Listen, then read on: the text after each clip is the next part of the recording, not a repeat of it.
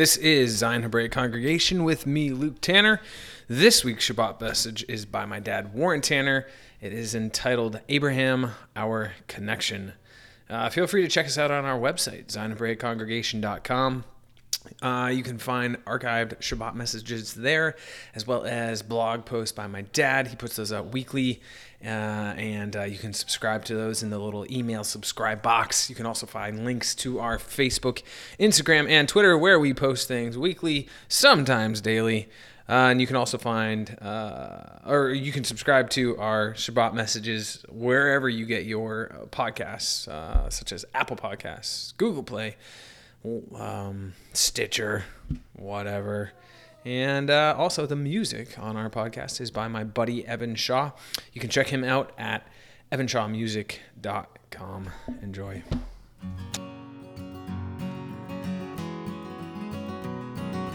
Hey, mighty warriors arise, yeah. Freedom does nigh only away. For soon is the day when we see your face on the mount of your grace and Zion, oh Zion. All right, good morning. So today, actually, after the last time I preached 2 weeks ago, we got in the car, and you know, I always ask her what she thought. She said, "You never did read the chapter in Galatians 3. I never read Galatians 3, and it never even dawned on me." It's like, oh, yeah, that's right, I never got there. So we're going to, I hope, get to do that today. However, Luke's message last week was a further eye-opener to me in relation to the importance of Abraham. And it's kind of like, this probably happened to you. You get a new car or a car that's new to you, never used, and you never noticed how many there are on the road until you have one. You know, that happened with us, or me, when we got the Volkswagen, you know, and the Jetta wagon, and then it's like all of a sudden they're everywhere. How did I miss them? And that's kind of how I feel about Abraham. He's like everywhere. How did I miss him? And I don't mean miss him in relation to who he is and what he is, but the absolute importance of Abraham. And so I've entitled this, Abraham is Our Connection. Or Abraham, and originally I was going to say Abraham is everything, and he is. But Abraham is our connection, and I hope to try to explain that a little bit further. And that thought is not original to me, where Abraham is our connection. I was listening to a podcast that Luke had me listen to by Yoel Halevi. He's lost. Hebrew in Israel. He's lost, unsaved, but a nice guy and very knowledgeable about the scriptures. And he happened to mention in that, and I forget why now, but he was talking, oh, I know, because he's doing the feasts and the festivals, and how all the feasts and festivals are tied to the land, and how really, you know, they're meant to be celebrated in the land, not in the diaspora where we are, so we're making do. He's in Israel. But he said that Abraham, now he's speaking as a Jew, but for us, as I get into this, Abraham is our connection to the land. And it just, you know, it's nothing new in that, but it just really hit me. Why is there the land? Well, God promised it to Abraham. Abraham, this Gentile, coming from Ur the Chaldees, treks all the way down to this land that God promised to give to him and his seed. And as Paul tells us in the book of Galatians, not to seeds as many, but to seed. It pointed to Messiah. So the land is technically the birthright of those who have been born again, who are of the seed of Abraham, which is faith, which all pointed to Yeshua. Paul tells us in Galatians that in Abraham the gospel or the good news was preached. And so Abraham's our connection to everything. Abraham's our connection to the land. Abraham's our connection to faith. He's our connection to salvation. He's everything stems from him. He's the, what do you call it, Luke, when a stream starts? The wellspring, or, the river comes from something underneath. He's a wellspring. Is that what it is? Yeah, he's that source from which the mighty Mississippi starts from way up there, and as we lived in New Orleans, it becomes this gushing thing that starts out nice and pure and clean. By the time it gets to New Orleans, it is just a mess. It's just, but anyway, I am getting off track already. So Abraham is everything, and he's our connection to the land. He's the connection to faith. Abraham is key to everything, and you see that in the scriptures. And so I want to draw our attention to just a few of these passages, make it to Galatians 3. I want to read it, comment, and I don't know how I'm going to get through it because I have two sides of my little card here, which you should be thankful I only have. But then Judy says, well, when you don't have much to say, then you just end up blabbing more and more. I forget exactly how she said it this morning. She's been full of compliments this morning, You're beginning to see the woman I really live with, so. All right, so let's pray, and then we're going to get into this connection. I just want you to start connecting a few dots throughout. So let's pray. Father, thank you for this time to be here. I just have to say, Father, I love when I sit and we sing the songs, and for some reason it just takes me out of everything that I'm surrounded in this world. And for a brief moment in time through the singing, and then now, and the time we're here, it's just like a little bubble from everything. And I love how it's, for me anyway, a reset. It kind of connects me once again to everything. And we sing these songs about Yeshua and Jerusalem and your word, and it's a blessing. So I ask, as we look at your word this morning, that you will bless. Use me, please. I know I'm just a cracked pot, just a clay vessel. And I acknowledge that. But use me, please, to somehow bring forth the truth of your word in Yeshua's name. Amen. All right, so let's go back to Matthew chapter 3. So this hit me back when we were in Arizona still, and just really getting into this messianic thing and reading through the Gospels.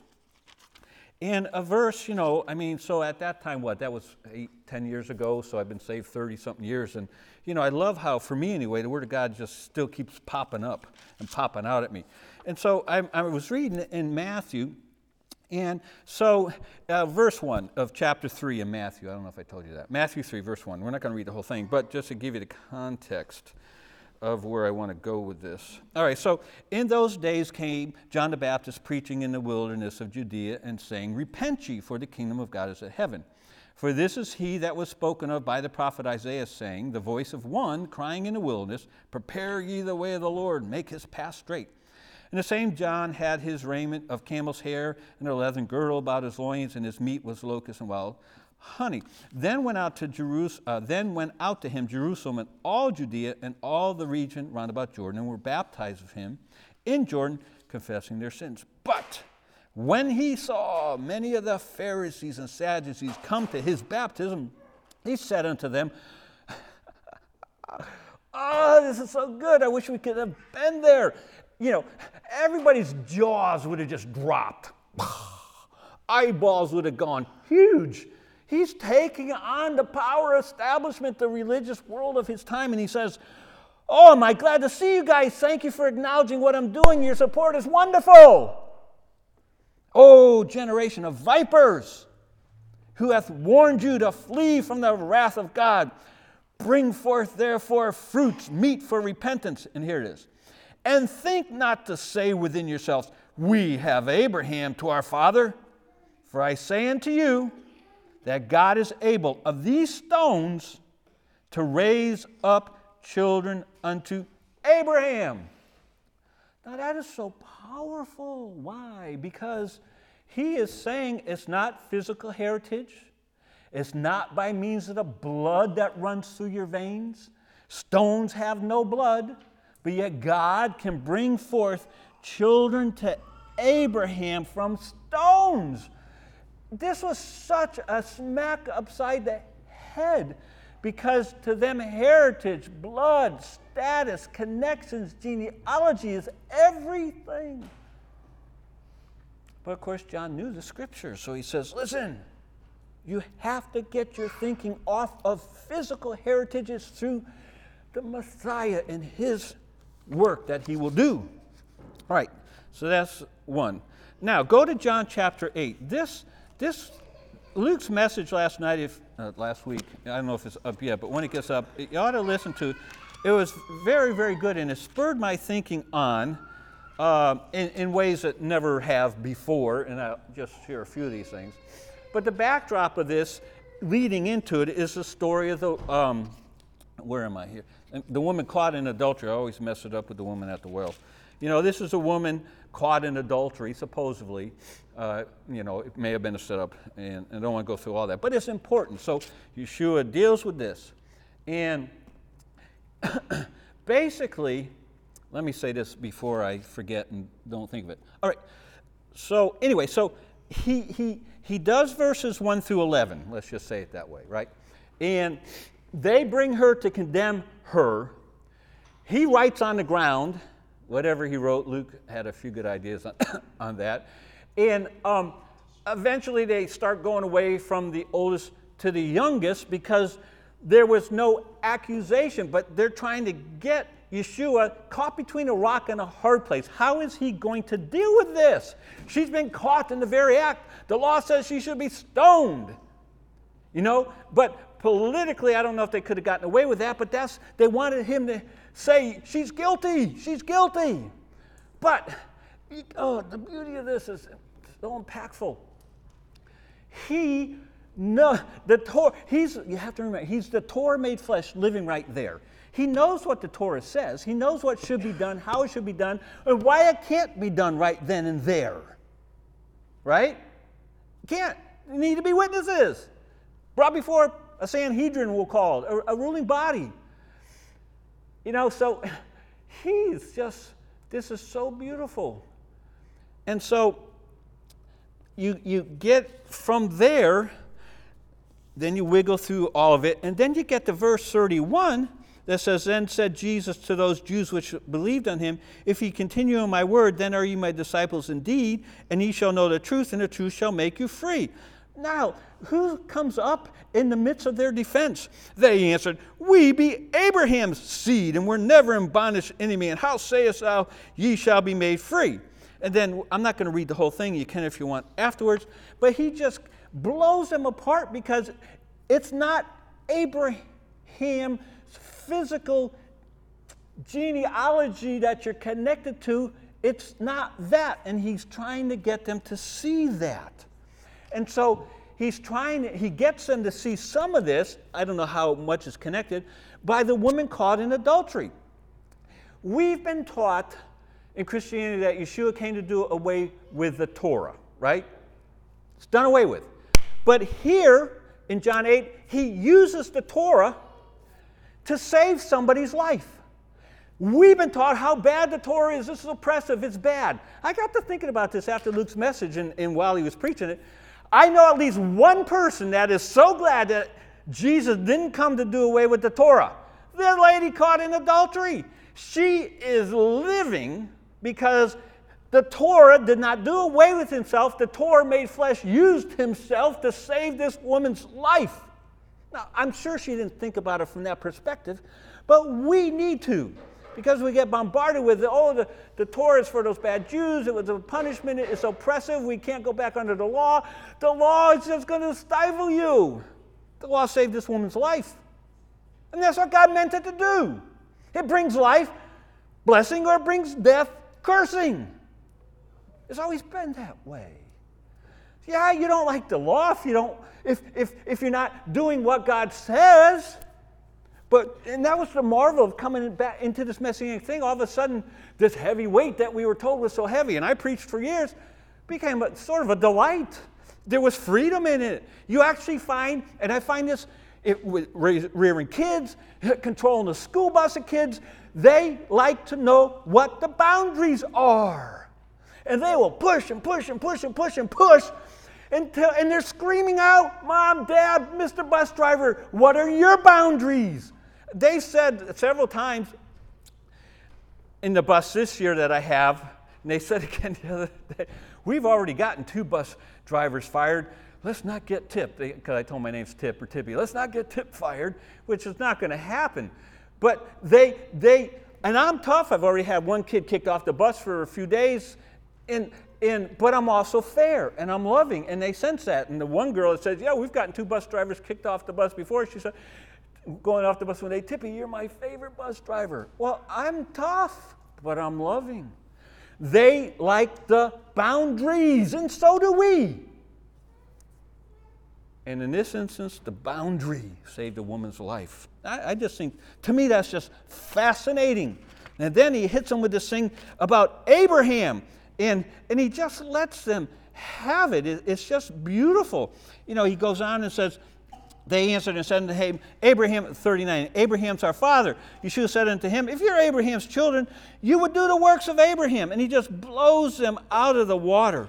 And basically, here's what happens. They claim 2 things, both of which Yeshua demolishes.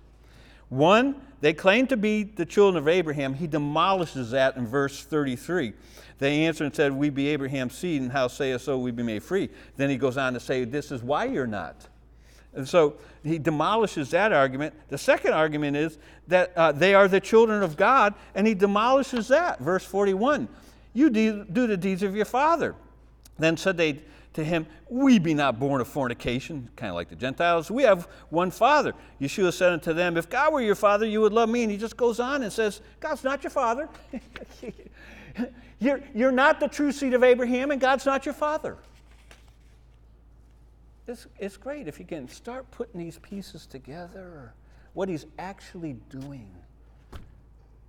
You know, if I think sometimes if we could see it visually being played out and lived out, we would make more to connection. And if we lived in this time, we know why John the Baptist said, hey guys, stones, boof, children of Abraham.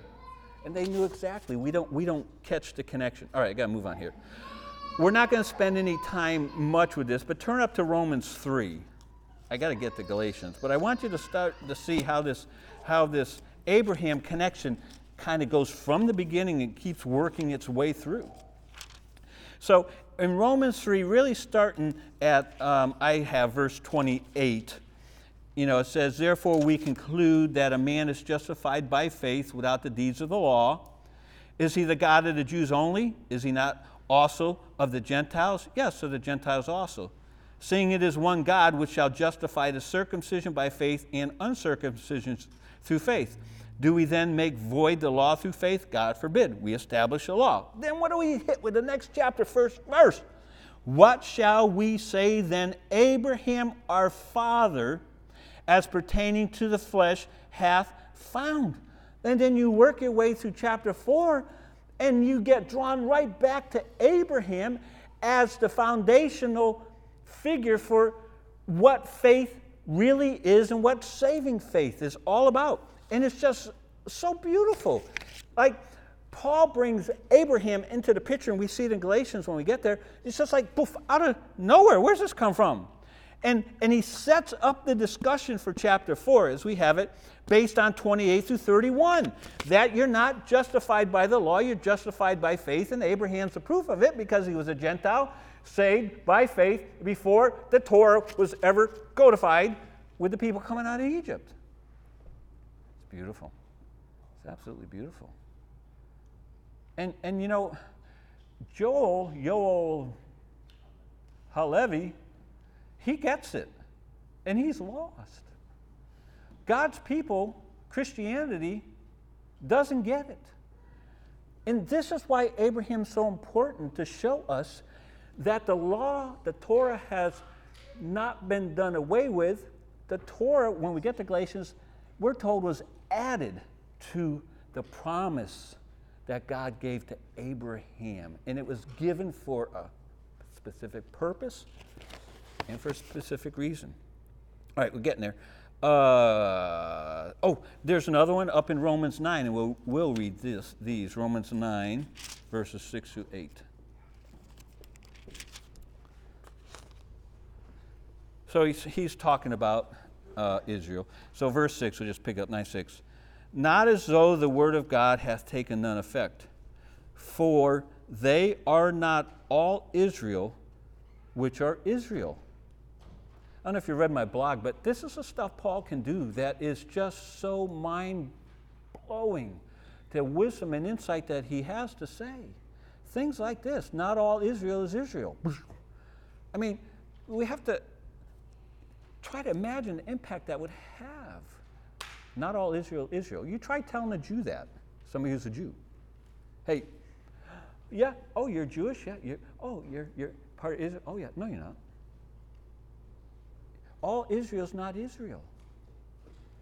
You know, I told you, trying to tell my friend at work that Abraham was a Gentile. It was almost fighting words. The look on his face is like, rah. I said, no, you know. So not all Israel is Israel. Anyway, 7. Neither because they are the seed of Abraham are they all children, but in Isaac shall thy seed be called. Well, what's he saying? That is, they which are the children of the flesh, these are not children of God, but the children of the promise are counted for the seed. For this is a word of promise. And then it goes on from there. But see, that idea of the promise, it's the Abrahamic promise. That righteousness, justification, faith, connection to the land, everything starts at that basic concept and principle that God settled once and for all in and through Abraham. This is so good. All right, now that gets us up to Galatians 3. So let's go there.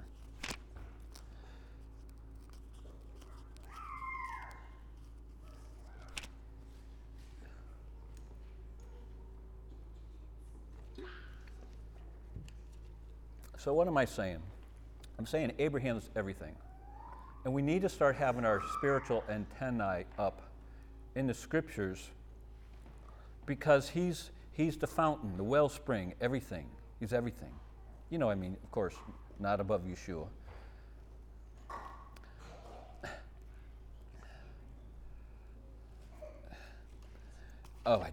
It's just so good. All right, now, I told you this before in Galatians chapter 3. Abraham is mentioned 8 times in chapter 3.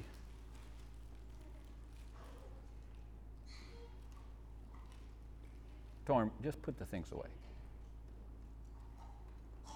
Thank you. Abraham is mentioned 8 times in chapter 3 and 1 time in chapter 4. Faith in chapter 3 is mentioned 14 times. These are key words I told you about before. Promise or promises is mentioned 8 times in chapter 3 and 2 times in 4. So you have these key words. Abraham 8 times, faith 14 times, promises 8 times. Also, what's interesting, spirit. Spirit is not mentioned until chapter 3, verse 2, and then it's mentioned several times from then on to through 6:18. So from 3:2 to 6:18, spirit or spiritual is mentioned 17 times. So it's like until he gets to chapter 3, the Spirit's not really involved in what he's been trying to say has been going on. Then when he's ready to just sort of drop the hammer, all of a sudden he draws that line in the sand and says, you Judaizers, the antagonists, those that are now going up against me, you are of the flesh. How do I know that? Then he says, if you are of the Spirit, this is what would categorize you. So you have these 4 words that are key words that once we understand the dynamic, how many times Abraham is referred to, just he pops up in chapter 3, once in chapter 4 and gone for 5 and 6. You have faith mentioned 14 times, you have promises 8 times, and the Spirit 17 times from chapter 3 on. This is so cool. Now, what I'm trying to do in part is to excite you for your own Bible reading, but that assumes you read your own Bible and want to read a Bible. But it's not just this surfacey stuff that we've so conveniently allowed ourselves to settle into because we think we know so much. And we do, thankfully. But this is a spiritual book discerned by the Spirit of God. And I'm convinced that God's going to keep showing us more and more of what's already been there, the longer and more desire we have to live with Him. So, all right, so that's chapter 3, the key words. So he's everything. Abraham is everything. Everything, everything, everything. Now, let's read chapter 3, and I'll probably just say some comments and try to be done. Going 24 minutes so far, and so I'm really working hard to just not overdo this. All right, now, remember, you have an antagonist, a main antagonist. It's the Judaizers. It could have been just one person, or it could have been a few people, because of the way Paul says, I just wish that person, you just cut him off, castrate him, and wish that he's deserving of anathema, being totally, eternally condemned. And I told you what, I won't say it again, what Paul, in everyday parlance, was really saying, what they were and where they should be going. And so you have an antagonist. These Galatians were people that Paul poured his heart, soul, and life into. They loved him. He loved them. He came to them in a sense in weakness, and they weren't put off by whatever he was suffering, whether it was a physical ailment, where he was sick, or a physical something. Some commentators believe Paul wasn't even planning to go here at this time, but because of an illness or something that happened to him, he ended up being here. Of course, in the providence of God, it's not an accident. But they loved him, and he says, man, you loved me. You would have given me your eyes. Have I become your enemy now because I tell you the truth? I mean, they're being pulled away. These people that Paul poured his life into and thought were saved, some got saved. He's now gone, and then he gets these reports and saying, it's just falling apart. And Paul is so burdened by this. So it brings him now to chapter 3, where he says, oh, foolish Galatians, who hath bewitched you that ye should not obey the truth, before whose eyes Yeshua Messiah, Jesus Christ, hath been evidently set forth, crucified among you. In other words, the gospel was so clear to them, they could visualize it. They could actually see it. It's a word for a placard or a billboard. It was so big in your understanding and spiritual grasp, you grasped it. How do you not remember what you saw and what you experienced? I mean, I remember the day I got saved, and the mental imagery that came to my mind, it was like, it was so clear, my need and what Yeshua did for me, Christ on the cross and dying for me. I can't walk away from that. Ever. It wasn't something I actually saw, but I saw what I saw somehow. And Paul's saying, you didn't actually see it, but you saw it so clearly. Who has, and now bewitched brings in this idea of a spiritually demonic force at work here. And then it's interesting that starting at verse 2 of chapter 3 to the end, he focuses in on the work of the Holy Spirit, the true work of the Spirit.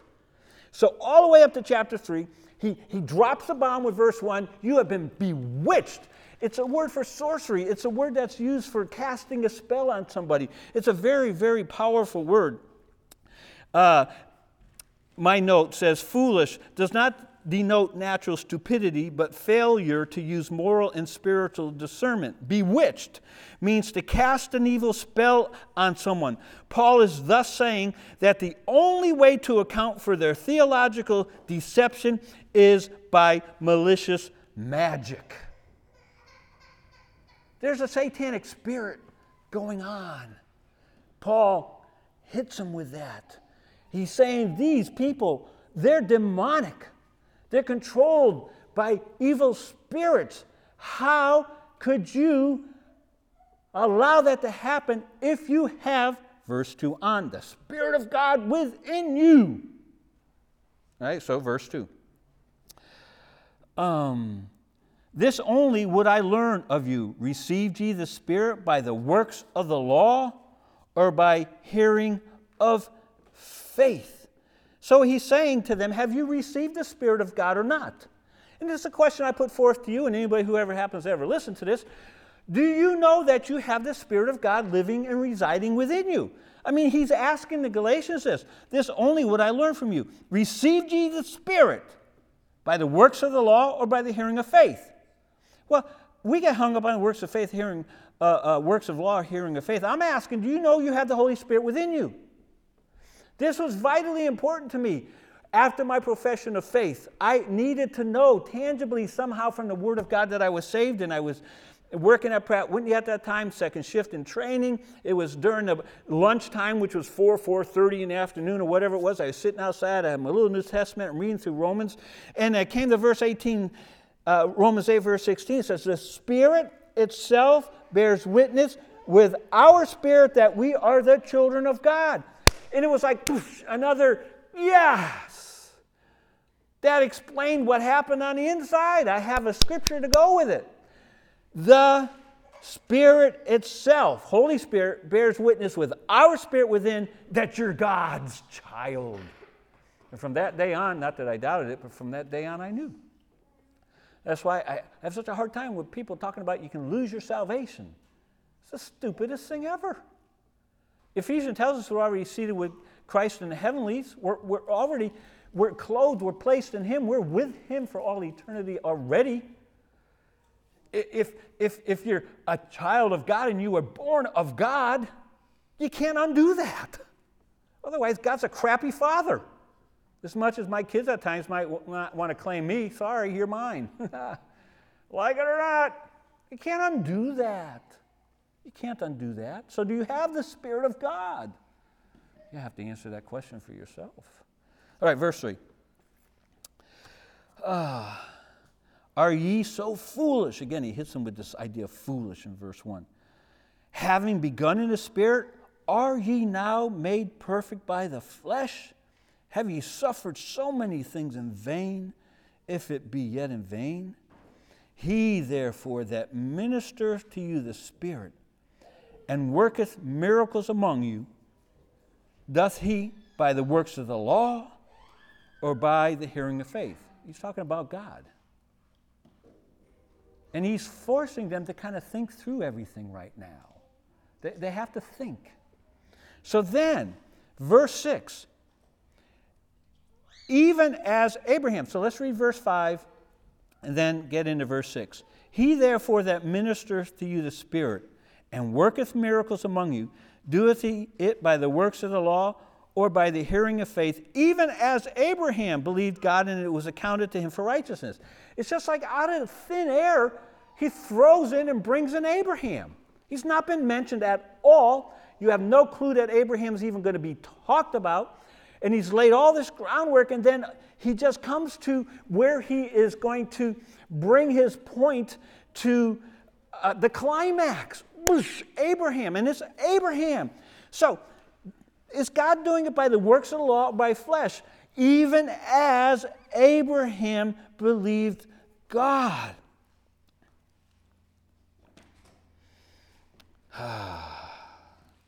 So let's continue reading. Verse 7. Know ye therefore that they which are of faith, the same are the children of Abraham? And the Scripture, foreseeing that God would justify the heathen through faith, preached before the gospel unto Abraham, saying, in thee shall all nations be blessed. Now, before I forget, I'll talk about that a few verses down when I get to verse 19. So let's just keep going. 10. For as many as are, 9, sorry. So then they which be of faith are blessed with faithful Abraham. For as many as are of the works of the law are under the curse of the law. For it is written, cursed is every one that continueth not in all things which are written in the book of the law to do them. Verse 11. But that no man is justified by the law in the sight of God, it is evident, for the just shall live by faith. And the law is not of faith, but the man that doeth them shall live in them. Now, sometimes verse 12 is taken as a negative when it says the law is not of faith. but the man that doeth them shall live in them. And sometimes Christian commentators and pastors will say that, see, this shows that the law means that you're bound up in the law and it has a negative connotation with it.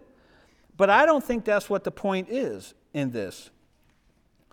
I think the point is those that are rightly related by faith to the Torah, the ones that observe it, are the ones that live in them. They actually find life. There's actual life in obedience. So I think it's a positive, not a negative. Obedience brings blessing. Even as a general principle, like disobedience brings curses. Now, I think America is a great example of this general principle. Up until kind of my generation, and I'm not trying to gloss over all the hidden underbelly of our country, but our country pretty much, I think, was blessed of God. I don't know how to deny that. I don't think I can. I think God uniquely blessed America because America was uniquely affirming of God and His sovereignty and His rulership over His creation. And so our founding fathers, though not walking on water and not all saved, there was this general principle of in God we trust, though it didn't come necessarily from them at the time. But that's basically what they said. Sometimes they called it providence, this general term. But America has been blessed of God, but not any longer. I believe we're under the cursings of God now. Because we were a bastion that held up biblical truth. Divorce was nearly unheard of in our country when I was growing up. Divorce was barely heard of in Christianity. My alma mater, where I was there at the time, it was, I don't know if it was 50 years old or 75, whatever it was, celebrated one of those anniversaries. Never, in thousands that have graduated, had any one of their students ever been divorced. Not the case anymore in Christianity. Not the case anymore from our illustrious Christian colleges and graduates. It's a disaster. And even in the state I grew up, if you got divorced, you had to wait 2 full years before you could get remarried. During the era I grew up, many states it was illegal for women, I don't know if this is the right way to do it, it was illegal for women to work if they had children at home. Several states, it was against the law for a mother to work. She was to stay at home. It's amazing. Amazing. Abortion. Though I'm sure it always, to some degree, went on. And it all stems from little by little, we cast God out. We don't want His word. And we forget that the blessings come from the confines and the construct of God's whole world, Genesis to Revelation.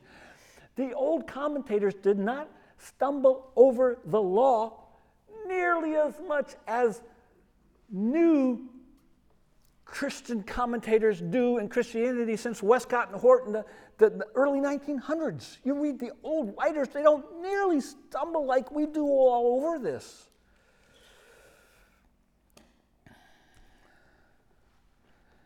So, this isn't a negative in verse 12. The law is not of faith. Yeah, it does not justify. That's all that Paul is saying. When it says the Torah is not of faith, it's not saying, see, it's just only of works. No, the law, the Torah is not of faith, meaning for justification. And we have to get that. That's why he's railing on the Judaizers, because they're saying you need to get circumcised, you need to obey the law if you're going to be considered God's children. And so the Torah used negatively is a negative. There's nothing about faith involved in it because it has been turned upside down to be the system of works. But then it counteracts it in the second part. But the man that does them shall live in them. It's in that one sentence. It's the beauty of Paul. There's the curses and the blessings. And if you just read commentators or go to Christian churches, a lot of it's just curses. But that same set of words brings life or brings death. It's beautiful. All right, so verse 13. Christ hath redeemed us from the curse of the law, being made a curse for us. For it is written, cursed is everyone that hangs on a tree, that the blessing of Abraham might come on the Gentiles. This is what Paul is needing to get across to the Galatians. How are Gentiles going to get saved if it's by the works of the law? These people don't even have that tangible written thing. 15, brethren, I speak after the manner of men. Though it be but a man's covenant, yet if it be confirmed, no man disannuls it or adds thereto. Now to Abraham and his seed were the promises made. He saith not unto seeds as of many, but as of one, and to thy seed, which is Messiah. And this I say, that the covenant that was confirmed before of God in Christ, I told you before, new translations, none of them have that. Well, I can't say none, sorry, but most don't. And this I say, that the covenant that was confirmed before of God in Messiah, the Torah, which was 430 years after, cannot disannul that it should make the promise of none effect. What promise? The promise made to Abraham. What promise? That all people, Jew, Gentile, whoever you want to put a label on, they're saved by faith. And that's the only way they're going to be saved, by faith. So, verse 18, for if the inheritance be of the law, it's no more of promise. But God gave it to Abraham by promise. So Paul, and I'll probably just end here because I'm going on. We'll probably read, but the bulk of what I'm going to say is verse 19. So Paul says, and I told you before, this is a question we all have to answer and have an answer for. Not just in our head or when we talk amongst ourselves, but when we are confronted by our loved ones, other Christians, other people who are unsaved but wonder why we wear funny strings and do the Jewish thing. Are you back under the law? Are you Jewish? Why are you doing these things? So Paul says, wherefore then serves the Torah? What's the point of the Torah? Answer, it was added because of transgressions, till the seed, Messiah, should come to whom the promise was made. And I'm not going to get into the rest of why it says all this. And it was ordained by angels in the hand of a mediator. It would take me for a lot longer. It's easy to explain, but I don't want to get going because I'm bad enough on rabbit trails as it is. All right, verse 19. Why was the Torah added? And what was it added to? That's a great question, Paul. Thank you for asking it. It made me have to come up with answers that I could verbalize. So what's verse 19 saying? What's it asking? What's it telling us? It's a mystery. It's a puzzle. It's one of those things, my youngest son likes to do, those metal things that are all entwined and somehow you can get them all apart. Right? We give those things to Daniel. Right? It's one of those things. It's that cube that you got to go 14,000 times to get done. Rubik's Cube? I want you to see the majesty and the beauty of what Paul does in this book. And as I wrote my blog, especially Galatians 4, with the connection between Hagar and Sarah. That's amazing. But listen, I have read this time in Galatians. I've been in it at least a month. And you know why we don't get it? Because we just read it. And we make it through the Bible, and we don't stop and meditate and think and ponder.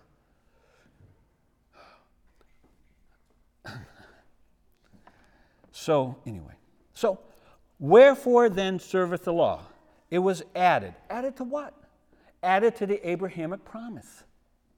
Didn't do away with it, didn't replace it. Why was it added? Because of transgressions. Well, what in the world does that mean? There's all kinds of answers. I'm going to give you mine. I already did. The children of Israel lived in Egypt. They lived under a set of law. God came and ransomed them, rescued them, delivered them, brought them out to Mount Sinai, to where now they're going to become a peculiar people, a nation unto God, a body together as one, that we're going to be under His rule, His authority, His leadership. Well, how are they going to function by the same laws they did in Egypt? No. God has to give them their own set of Torah, rules, principles to live by. Why? Because of transgression. What could that mean? It can mean a gazillion things. Read about it, do whatever you want, come up with your own answers. Mine is, now as a people group, Christianity would have us believe because we love everything's fine and you don't need anything else. And there is a note to that. Oh boy, I can't forget this. But basically, anyway, I'm getting off. There's a people group. If they operated according to Christianity where all you need is love, they would have been fine. You don't need rules. And I'll read you this note, which you think what I may be saying if you're following me at all. A great verse, Galatians 5:18, but if you be led of the Spirit, you're not under the law. Here's a note. True or false? True or false? Not a trick question. It's not my question. It's not even a question. Is this statement true or false? The Christian does not need the restraints of the law because his moral life is governed by the Spirit. Again, the Christian does not need the restraints of the law because his moral life is governed by the Spirit.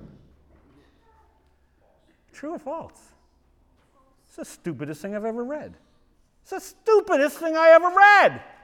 Why? If you just keep going on, he talks about the works of the flesh and how the Spirit is going to work in us to overcome those and not submit to them. Why bother?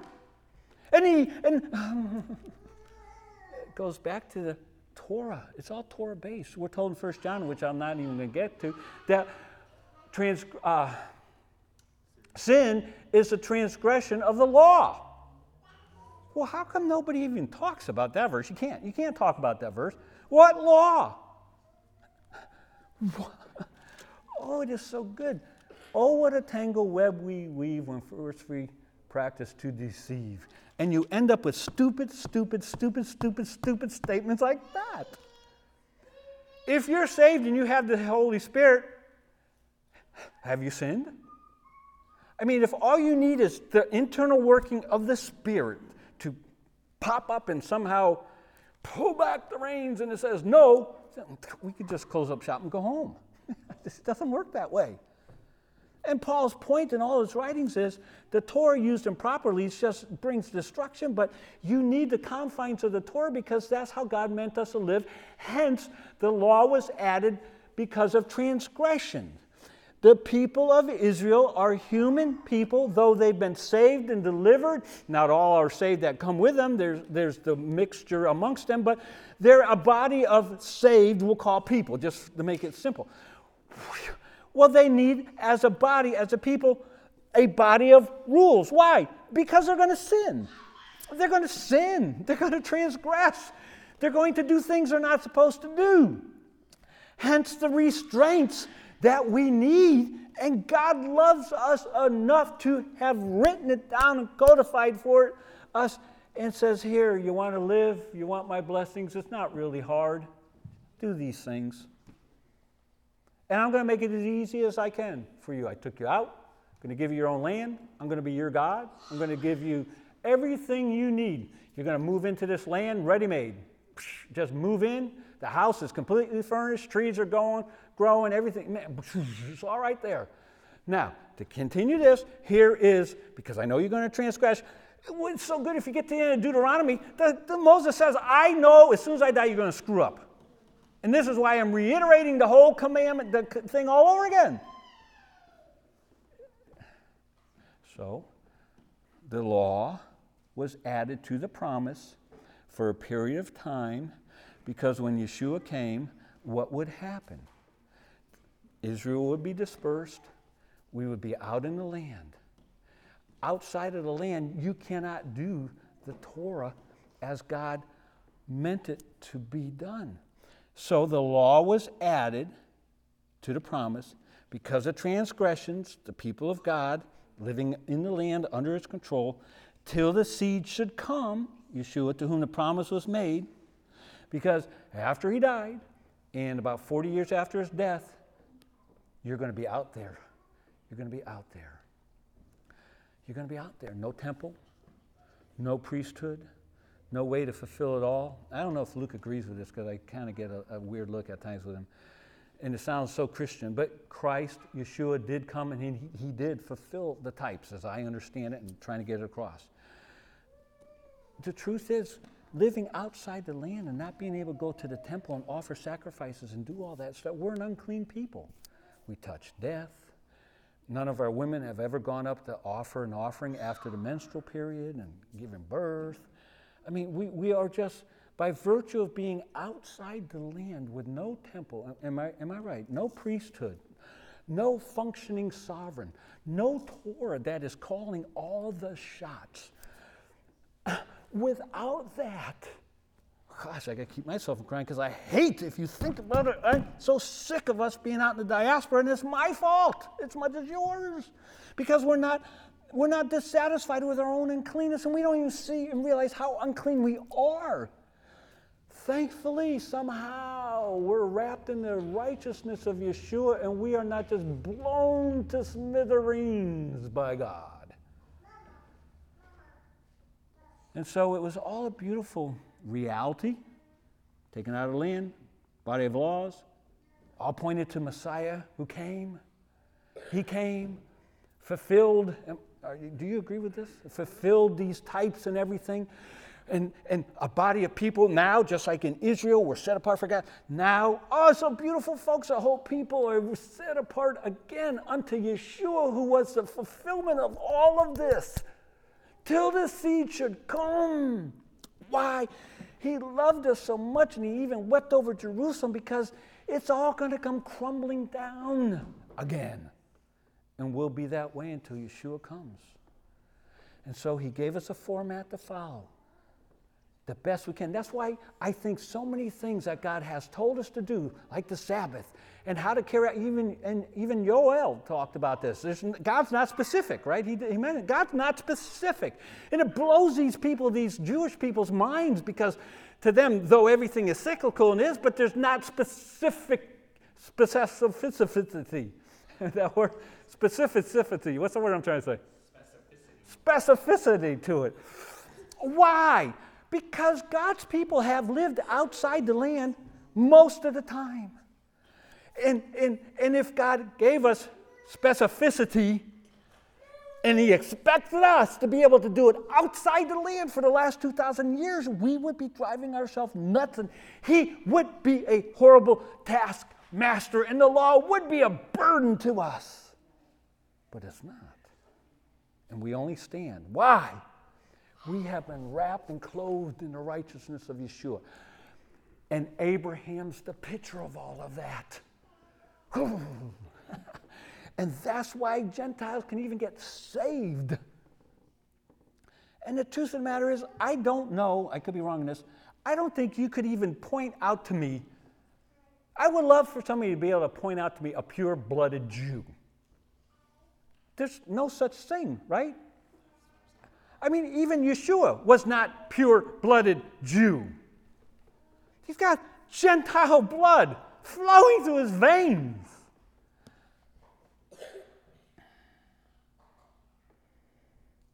So salvation is by faith. And we stand because of the message, the gospel, the good news that was preached to Abraham before, that in him, his seed, and Isaac is the picture of it, is our salvation, is our life, is everything. And so when Abraham took that knife, whether he brought it up to smash it, or I think he's just getting ready, he pulled it out wherever he had to slice the throat like the lamb would be, God stepped in and said, no, I have provided a sacrifice for you. And God says, I've provided a sacrifice for us, for you, and it's Yeshua. And so the gospel was preached a long time ago through Abraham, to Abraham. So why is there a Torah? Why the law? It was added, okay, to what? Thanks to Tim Hegg, I finally saw it's a promise, Abraham, a covenant. It was added to that. Didn't supersede it. Why, though? Why was it necessary? Because God's people would transgress, and they need a body of laws to live by. Well, how long?